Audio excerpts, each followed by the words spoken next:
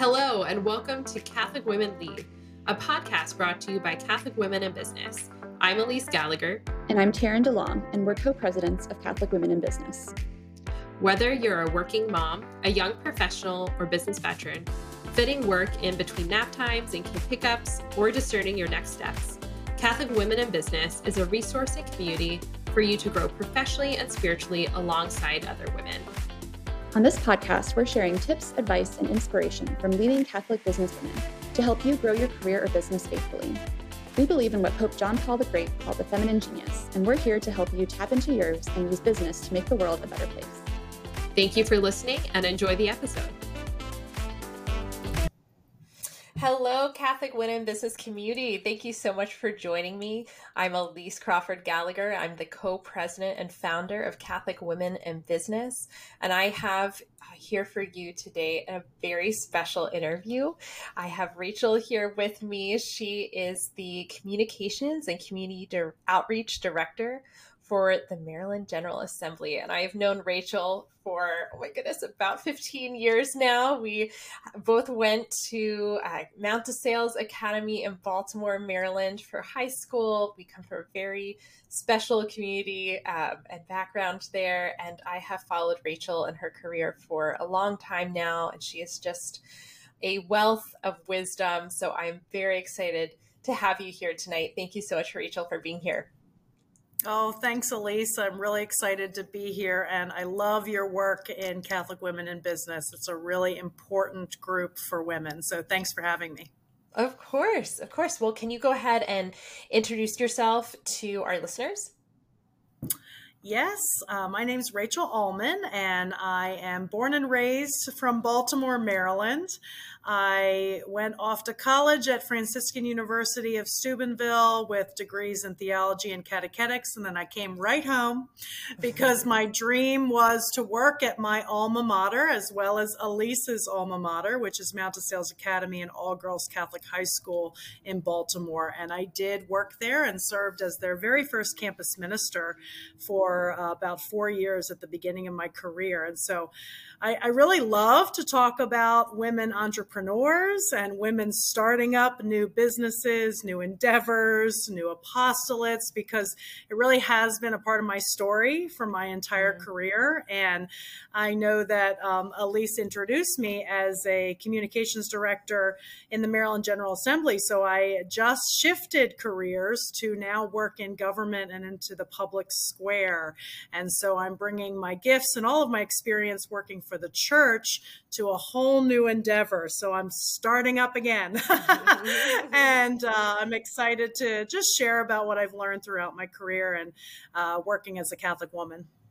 Well, you have certainly inspired, I know, literally hundreds of Catholic women over the years by your leadership, which you do so beautifully. Would you mind talking a bit about your career over the last 10 years and also interweaving in there your vocation as a wife and a mom? I know you have 3 beautiful kids ranging from 8 to 2 that you also juggle. So can you just take us through that experience a bit? Yeah, sure. Well, part of my story is that I gave my life to the Lord when I was 13 years old and just had a real commitment to my faith. And then shortly after, at 16, I chose to give my career to the Lord. So I knew that God had endowed me, as well as every human person, with unique and unrepeatable gifts. And I knew that my life was a gift and I wanted to use it entirely for Him. And of course, at that time at 16 is when you're deciding, where are you going to go to college? What are you going to major in? So your focus is your career at that time, right? Your focus is, what is my next step into adulthood? How I'm going to ultimately make money so I can move out of my parents' house, right? And so yes. Bringing that together with my deep commitment to my faith was an interesting task as a woman, especially. I mean, there aren't necessarily as easy of career paths when it comes to women in leadership in the church. And so I had my education, like I said, at Franciscan University. And really the next simple step was to teach theology, right? To go into the classroom and hopefully to inspire the next generation of students. And I did that and I loved it. The funny thing, though, was that I have a really hard work ethic and I was kind of bored with teaching. And so I had a summer off, and teachers worked 9 months out of the year and I had the summer off. Like, what am I going to do with my time? I thought, well, I guess I'll go to grad school. And so as a teacher, I knew that if I continued my education in the field of education, I would get a pay increase. And so I simply saw a flyer for Johns Hopkins School of Education and I applied and got in. So I did not, I forgot that you went to Hopkins. I also got my master's at Hopkins for communications, awesome. But yes, that's so funny. Yeah, okay, we great. have so much in common. I know. Yeah, it was just in a way, a need to fill my time and my desire to sharpen my skills, right? And to, like I said, make enough money to move out of my parents' house. It was as simple as that, is why I went on and got my master's in education administration. And what I really enjoyed about my experience at Hopkins is that I actually was surrounded primarily by secular peers, right? So there was only one other student in my classes that worked in Catholic schools. Everyone else worked in public schools. And so that was a really, really interesting experience for someone like me who had always been educated in Catholic schools, had always really been surrounded almost in a bubble, so to speak, by like-minded peers. And I really enjoyed being surrounded by people who maybe thought differently or had different aspirations than I did.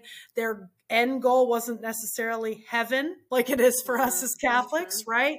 They were there for other reasons, right? Career aspirations, etc., which isn't a bad thing, but it's not like the fireside chats that us as Catholics always like to have, is talking about how do we enrich our souls for the afterlife ultimately, right? And so that was a turning point for me in really recognizing that I could take that passion that I had for the Lord outside of necessarily those Catholic only spaces, right? And I could be a peer with others that were different than me, and I could be respected by others who maybe had different viewpoints than I did. So just kind of to fast forward, as I did continue on that trajectory in education, I was an assistant principal at a Catholic school. I worked in the Department of Catholic Schools for the Archdiocese. So I really did move up on the career ladder within the Catholic Church to be a leader in the education sphere. And then a very surprising instance took place where I found out about a wonderful Catholic women's leadership organization called the Given Institute. And I applied to serve as a mentor for young women in their 20s who needed women who are a little further along in their career to guide them to bring together their faith and their career in one conversation. And I applied to be a mentor, and they turned around and asked me to apply to be the executive director of the organization, of the nonprofit. Oh my goodness. Yeah, so I had been doing that for the past 3.5 years, serving as the ED for a national nonprofit, which was such an incredible experience. I mean, ultimately, I was the CFO, the CEO, the HR manager. So it happens in nonprofits, yeah, and small program organizations, developer, yes, and many hats. And it was a really joyful experience to get to meet amazing Catholic leaders all across the country. So I have served the church for the past 15 years within her walls, and now I'm being called to go outside the walls, and I now work in the public square for the government in Maryland. Which I love. Rachel, it is so obvious that you are just on fire for Christ. It's not easy, as you mentioned, to be a Catholic woman navigating marriage and raising kids. We are called as women to not only be fruitful within our marriage, if we are gifted with children, to raise them and nurture them, but also to express our spiritual motherhood. And to me, you are such a representation of a woman who is so spiritually fruitful. You just pour into everyone that you meet. You are so prolific in your work. How do you keep up your energy? How do you tap into Christ and allow him to pour into you so that you can pour out to others? Well, I have been well formed, and the older I get, and especially having my own children, I realize how important my parents and their intimacy as a family and all of my experiences growing up formed me into a confident woman, but also a prayerful woman. And really their choices and sacrifices for my education as well, and the certain communities that they surrounded me with, is undoubtedly why I have the energy, charisma, really just profound dedication to passing on to my children and the next generation how I was raised, and with some tweaks, as we all, as civilization continues to go on, we learn from our parents' mistakes as well, right? But I really believe that it's because of a solid formation that I received that I am able to live a really healthy, holy life now. But really what keeps me grounded is I love my Magnificat. I love to have my morning and my evening prayer, and I might not always get to it every day depending on kids' bedtimes and etc. But I love having that constancy of something that's right there on my bedside table to grab. I've always loved my devotion to the Blessed Mother and praying the Rosary, and I really love that I can share that with my daughter now. She loves praying the Rosary as she's going to bed, and it's cute as we're like getting ready for the night. She asked me to find her rosary because hers fell under her bed covers, and I just thought, wow, like it's just simple things that are treasures to me and bring peace in my life that are pretty simple, that I know I got from my mother and my father and my grandmother. And those are just really important to maintain my faith, is to have those important instruments of prayer. That's beautiful. What are some of the challenges you faced managing your role as mom, professional, wife, employee, leader? How has motherhood propelled you forward? And all these roles, different roles, propelled you forward in your career? Yeah, I've been thinking about that, and I have faced a lot of challenges. So I don't want either my resume or even my cheery attitude to make any woman listening think that this has been easy, because it hasn't. I have certainly faced discrimination. I have certainly faced men and women who have discounted me because I am a woman or because I am a mother. I mean, that was really, really difficult to stomach when I was working in the Catholic Center for the Archdiocese. And when I informed my employer that I was pregnant with our first child, and my employer reacted with shock. I mean, I was married, but he very poorly reacted, even to the fact of making a odd joke that really in turn made me feel as if, wow, he's not going to trust me anymore to be able to meet my deadlines. He's not going to trust me with these big projects anymore. Suddenly he's looking at me differently. And so again, going back to the confidence my parents instilled in me and just my deep relationship with the Lord, I knew I had dignity and worth, and I knew that my motherhood was a gift and not a liability. And so I very confidently soldiered on and proved that I could meet those deadlines and I could still accomplish my work, and that I did deserve a maternity leave, and et cetera. So I want to say, though, that I actually believe that my motherhood has made me a better employee and a harder worker, because I have created healthy work-life balance for the necessity of my family. So when I was single, and I didn't have kids, I I told you that story about being bored. And so I go to grad school. I mean, I was a workaholic, and I spent far too much time possibly. I mean, I was younger then, but still I spent so much time deeply rooted in work. And I do believe because of having a family, I am a healthier employee. I take the vacations. I use all those days, because they are important to my relationship with my children and my husband. I take a vacation with my husband. I take the vacations with the kids. And I really think in turn, it's made me a better employee because I really have my priorities straight, but also I come refreshed. I come with the right attitude, and I am coming to work because it is bringing me joy and it's doing something for the betterment of society and for the betterment of my family, because I am providing for someone else other than myself.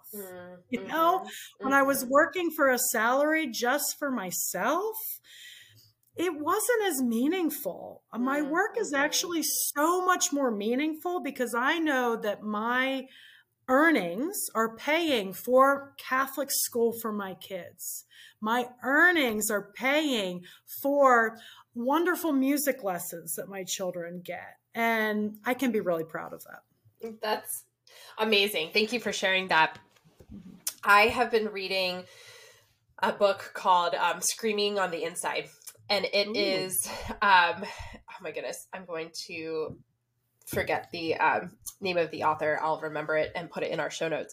But she is a New York Times contributor, and she did a lot of research on the history of motherhood in the United States, and talks a lot about the motherhood penalty in the workplace, which you just described, which is employers looking at you differently because you're either announce a pregnancy or you're trying to interview for a job and tell them that you're a mother.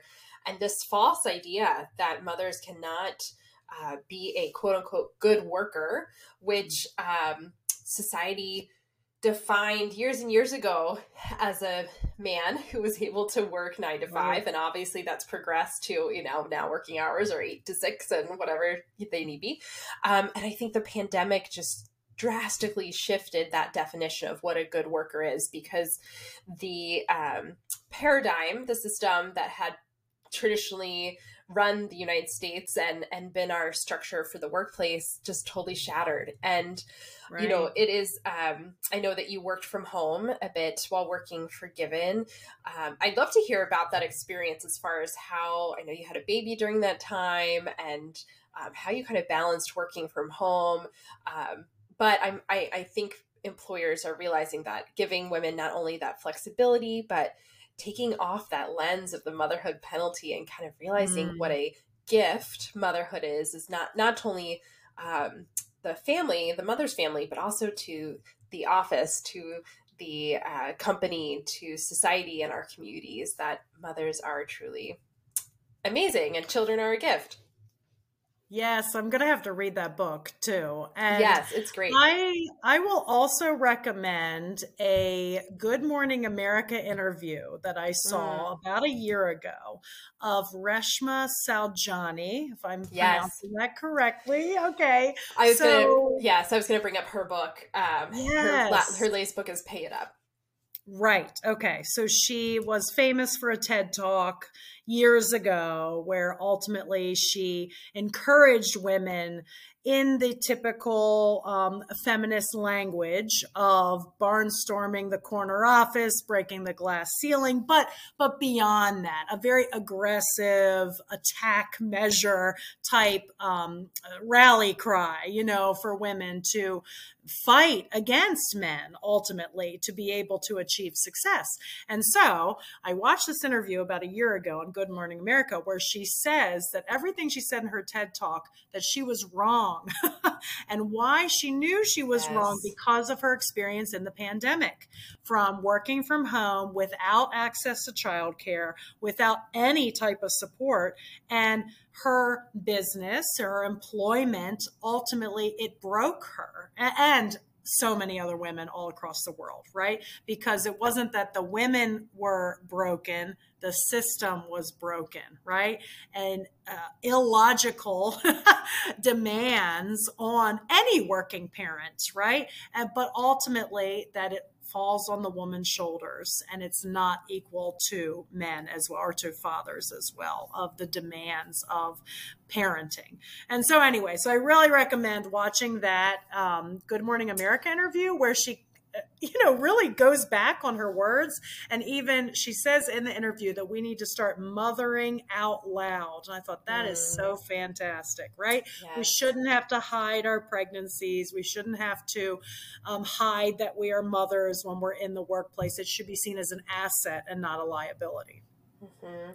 Yes. And Screaming on the Inside is by Jessica Gross. And then I'm sorry to correct myself. Reshma's book is called Pay Up, The Future of Women at Work. Awesome. So those are two great resources. And I haven't read Reshma's book. I only saw that interview, but it would be an interesting dive into what she learned from that experience in the pandemic. It would be interesting. Yes. Our co-president and managing editor, Taryn DeLong, wrote a great book review, which you can find on CatholicWomenandBusiness.org on our book review section. So if you are interested in learning more about that book, feel free to look there. But yes, this idea that I think that America's waking up to, that we need to figure out how to make the system work for motherhood and not motherhood working for the system anymore. We can't fit motherhood inside the traditional workforce. We need to start making the workforce work for us as wives and mothers that have full lives. So you've gone through a lot of transitions, as you mentioned, Rachel, during your career. What skills have you learned through these transitions that you'd like to pass on to our community? Well, I certainly have learned, back to that formation piece, that there is a great rest in knowing that there is objective truth and there is a right and a wrong, and to really be solid and confident in that, because it affects all of our decisions, and it affects our choices in the workplace. It affects those conversations with our peers, and we have to be willing to bring that with us. It's not something that we check out once we go into work. Yeah. Yes, so we have to bring it all with us. And I actually think, a skill that I have acquired over time has been listening, that it is really important to listen to every person's perspectives. Something that always drove me crazy when working in schools were surveys, constantly. You receive them, you fill them out, we send them out. And it would really bother me when principals wouldn't read the survey results, right? And you think about the parents that spent hours filling out these surveys, and even there would be incentives to filling them out, like an Amazon gift card or something. So what a joke, when the leader wouldn't even read the survey results or take any action as a result. And so I certainly have taken that practice with me no matter where I go. I mean, I just last week was reading the constituent survey from my delegates where I work right now. And I read every single comment box because I want to know how people feel so that I could answer their questions. And then they're going to know I actually listened, right? They're going to know that I really am trying to serve them and represent them and make some effective change, not just a talking head, right? That this is someone who wants to make an impact and make effective change, and also to be able to answer the tough questions. That's what I find to be really important, is that you're never going to gain respect or credibility if you don't read the opposition, right? Or if you don't hear what your critics say. Like a good example is back when I was working in schools, and one of the survey results that would come in often would be that we never have fire drills in school. And I read that and I think, oh, that mom is right. That mom is right. Yeah. And that's that's policy, right? There is a requirement, right? It's not just Catholic schools requirement, it's a state requirement. And she has a very, very, very good claim against us, right? But until I had read that, right, I wouldn't have necessarily remembered to check the policy and remind my school administrator that, oh, we got to have a fire drill this month. I mean, it sounds like a simple thing, but the very small details are really, I think, what brings you the trust and the credibility of the people and the people that you serve, no matter what your business is, no matter what your constituency. And so to take notice and to listen and to actually affect change or to answer those critics is really important. So wise, Rachel. One of the conversations that we have a lot in the Catholic Women in Business Facebook group is the idea of work-life balance, and if that is achievable or myth, or even if the phrase is correct from the get-go, or if it should be a goal. What do you think of that phrase, work-life balance, and is it achievable? Mm-hmm. I think I have work-life balance because I work hard and I play hard. So I have a very happy life. Yeah. Yes. Yes. Certainly in both work and play, there are days of stress and pressure. You wouldn't be doing your job well if there wasn't, right? It would be as if you're ignoring those critics, right? Then it'd be easy breezy. Well, then you're not doing your job well, right? And so, yes, you are going to have days of intense pressure, of hard deadlines, of working more than 40 hours a week. There will be those times, but that doesn't mean that the reward isn't there. So I never really sit and take an inventory of my work-life balance. I just notice if my husband and I are good, my kids are happy, are we eating, dinner every night? Then I think things are fine. And I also think that the self-care movement has gotten out of control, and I am not a proponent of self-care. And it's hard to watch, women around me. And well, it feels like another to-do list. Absolutely. Shoot, okay, I gotta put on my mask, and I gotta and it's like another thing to do, which is another thing to our plate, which can be overwhelming. Yeah, I completely agree. I mean, the skincare routines, the nail appointments, the masks, etc. It's, skin masks. It has come to a point where it almost seems to be a requirement rather than a nice addition to bring relaxation. And I find that it's overbearing. Well, Rachel, thank you so much for being here tonight. I would love to hear, as our last question, I'd love to hear from you what advice you have to give women from our community who are maybe trying to find their place within the church, within their profession. They're going through some sort of transition in their lives. What do you have to say to them?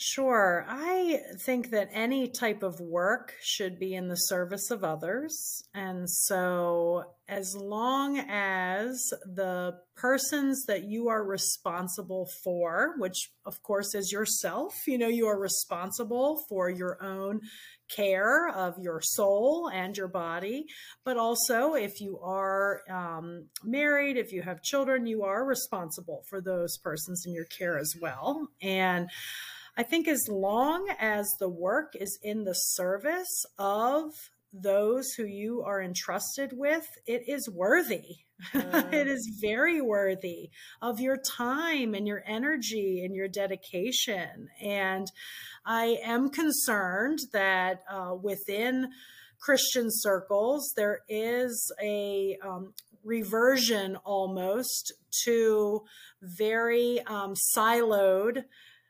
roles, very siloed structures. And I don't believe that's the case in 21st century America anymore. I don't have to churn the butter. I don't have to milk the cow. I love it. I have Subscribe and Save on Amazon. We have Instacart. We have ways Yes. to keep up our responsibilities that are Mm. necessary while at the same time doing good in the service of others. And so I think it's all a discernment on each and every human person on how they're being called to serve. And there is nothing wrong with a good, worthy work that pays well according to your skills, and for you to pursue that and to be excellent at it. Yes. I think every Catholic woman, we should be a pillar of excellence in our faith, in our work, in our home, in our relationships. Everyone should look at us and want to be like us. Yes. Yes. Thank you so much, Rachel. Those are inspiring words to end on. You can find Rachel and connect with her at Catholic Excel. That's EXCEL. On Facebook, Twitter, and Instagram. You definitely want to reach out to her and connect with her. She is, as you can tell from our interview, just definitely a pillar of leadership and beauty, an example for other Catholic women. Thank you so much, Rachel, for being on Catholic Women Lead. Thanks, Elise. I really enjoyed it. God bless.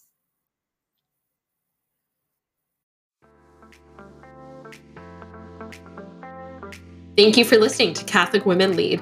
We hope you feel inspired in your vocation as a Catholic woman in business. If you liked this episode, please share it with a friend or colleague, and don't forget to rate and review our podcast on iTunes. You can also join us on Instagram at Catholic Women in Business, or in our Facebook group, facebook.com/group/Catholic Women in Business.